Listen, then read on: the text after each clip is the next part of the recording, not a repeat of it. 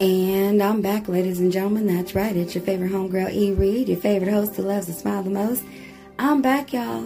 And you know what? I want y'all to sit back, relax, turn it up, and check this out.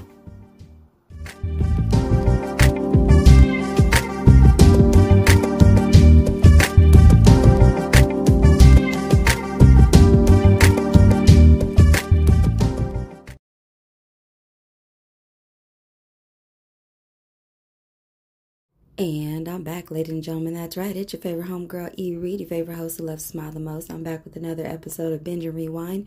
This is an episode that's going to talk about the Amazon series that is on right now. It is available if you have Amazon Prime.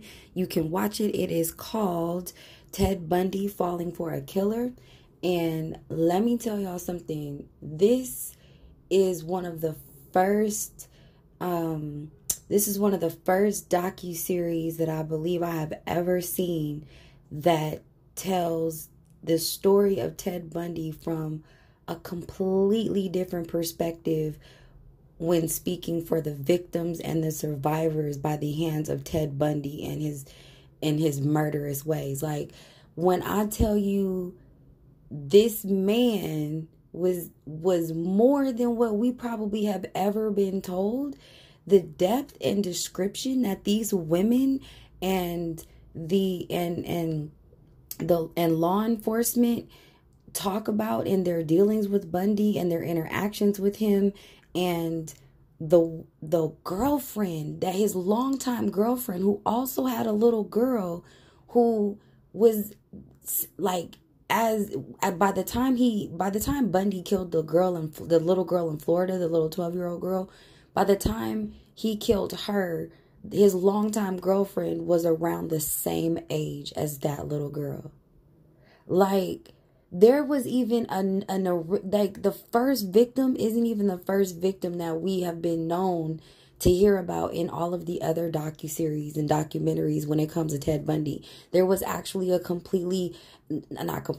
was a woman who never came out because she never wanted to be perceived as the victim, and all of her injuries are life sustained injuries. Like, there is no get back. Like, she has 40% of her vision. She has ringing in her ear. Like, what he did to her, like, she was just complete practice. She was complete practice.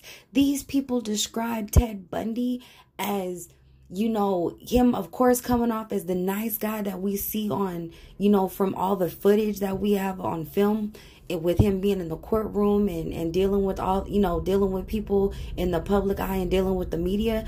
But then there's been known from these testimonies from these women that there was just something about him. Like, there was like this vacant look, like it was like something switched in him, you know. Like, I didn't even know Ted Bundy had a little brother and hung out with his little brother. And on one of the days that he murdered a woman or a couple of women, he was with his little brother earlier that day because they were on a vacation camping out in the mountains or something like that. And he sent his little brother home, and his brother says that he feels that the reason why Ted sent him home was because he felt this itch, so that, you know, he could go feel this need to go murder somebody. Because he describes a moment where Ted started to look off into the distance, and his little brother was looking at him from the side view along his profile and along his jawline and everything, and he was just in a gaze. And he feels like this was his brother Ted never shortened one of their trips before, so he couldn't really pinpoint, like, why is he doing it now, and why is he doing it now? And all of a sudden he gets sent home, and now we have these murders. Like, Ted Bundy practiced. It was almost like he premeditated every murder that he did, because it was like he would go to, like, you know how baseball players go to the batting cages. It was like he was going to the batting cages and he was practicing before he actually decided to take on an actual victim. And it would almost be like a bonus, you know what I mean? Like, if he picked a woman and she was able to get away, then he would just go find another woman. Like, there was one lady who talked about, they were at a play, like they were in a play or something like that, and they were in the auditorium, and he had approached her and asked her to help him with something, and she said, well, I'm gonna go get some men to come and help you. And he was like, no, you don't need to get any men to come help me, it's okay. And she decided to, so she goes back in the auditorium because she didn't get close enough for him to be able to do anything. And so she goes back in the auditorium, she says something to an adult, and the guy, he goes outside, and there's nothing else heard about it or anything like that. And then at the end of the program, there was a 17-year-old girl who went outside, and the woman who saw him originally saw him in the auditorium and seen him leave at the same time when the 17-year-old girl left. And that is one of his victims that didn't make it, that died. So because he couldn't get the other woman, he tried to go after he went after and found another victim. Like, this man was so calculated and so ingenious to where it is frighteningly scary to even accept the concept that our brains are able to function in that capacity, to where you can demonstrate and display an entire different personality and human to chosen few that you want to demonstrate that personality to. And then as soon as you get an itch, you flip the switch and you turn into somebody else. I'm talking about the way some of these women describe the survivors, the way that they describe some of their interactions with him. Like, it was almost like meeting the Hulk. You know what I mean? It was like a true Dr. Jekyll and Mr. Hyde kind of a thing. And that is really scary, because I'm pretty sure if there are any, abuse survivors that are listening to me right now, and, I'm speaking from my own experience too, there is a blanket, like hollow stare and look on their faces when they switch and turn. It is almost it is unrecognizable. Hey, y'all ever seen that movie Devil's Advocate with Al Pacino and Keanu Reeves and Charlize Theron? Like, let me tell you something. Like, their scene where where they was at the Charlize Theron and her girlfriends, or her alleged new girlfriends, were over there trying on clothes and stuff, trying on lingerie. And as they were trying on lingerie, Charlize Theron, she looked over to them ladies, and they whole face like morphed up and switched up into like demons or something like that. And let me tell you from my own experience, I have seen that in people. I have seen that in someone. I have literally seen them go from one stage to another in the matter of milliseconds. Like, when I tell you, it happens faster than me snapping my finger. Like, it's that quick. Like, it's that quick. And let me tell y'all, like, if you have any interest, if you are interested in law, or just fascinated by the Ted Bundy whole story and how he was able to be two different people, and sometimes even three different people in one sitting, in one encounter, like, you will definitely want to watch this. It's on Amazon Prime. It is definitely worth the watch. I think there's only about there's 6 or 7 episodes, and it's very detailed. It's very fast paced. There's nothing like, they have different people that they're interviewing.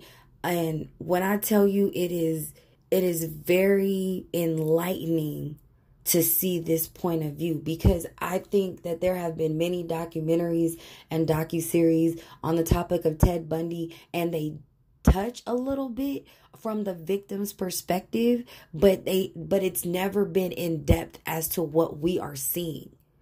Even in the idea that they made a connection that he started doing these killings around the time where women's liberation was on the rise. You know, women were able to get, go after their dreams and be a career woman, but yet the men were, still, a little butthurt at the fact that the women don't want to be, a second class citizen kind of a thing, and we still kind of go through that today. You know what I mean? But I'm saying all that to say the fact that this director and the producers and the researchers were able to find this connection in the timing that in the early 70s, when women's lib was on the rise and had many breakthroughs, especially in the workplace, here you had a man who was determined to go after women who would possibly, and this is even said in the docuseries, that they would have been able to make a difference in the world. That says a lot. Like a lot. Okay?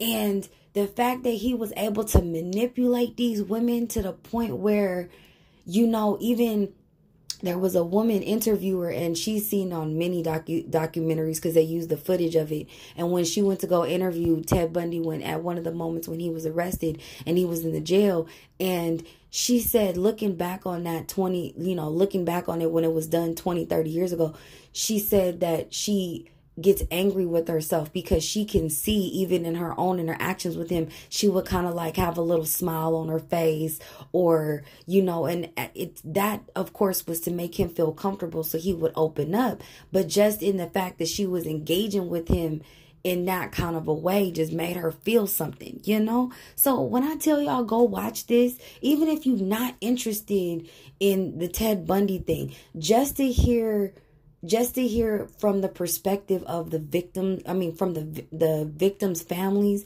and the survivors and the actual brother of Ted Bundy up until his execution, and when he decided to start singing like a bird and telling where all the bodies were buried and who he had murdered, and because they say he confessed to 30 murders, the law enforcement has only been able to identify 20 of them officially. And then we don't even know what the real true number is of how many women he actually did kill.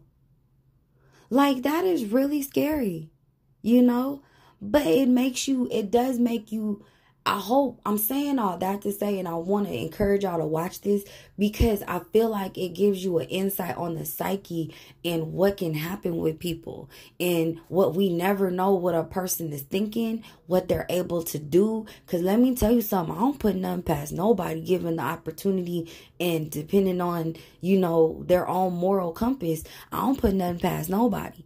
I done seen and been through some things. So I'm just saying, you just never know. You just really never know. And to hear it from this point of view, I appreciate it, and I'm glad that it's available for us to be able to watch it.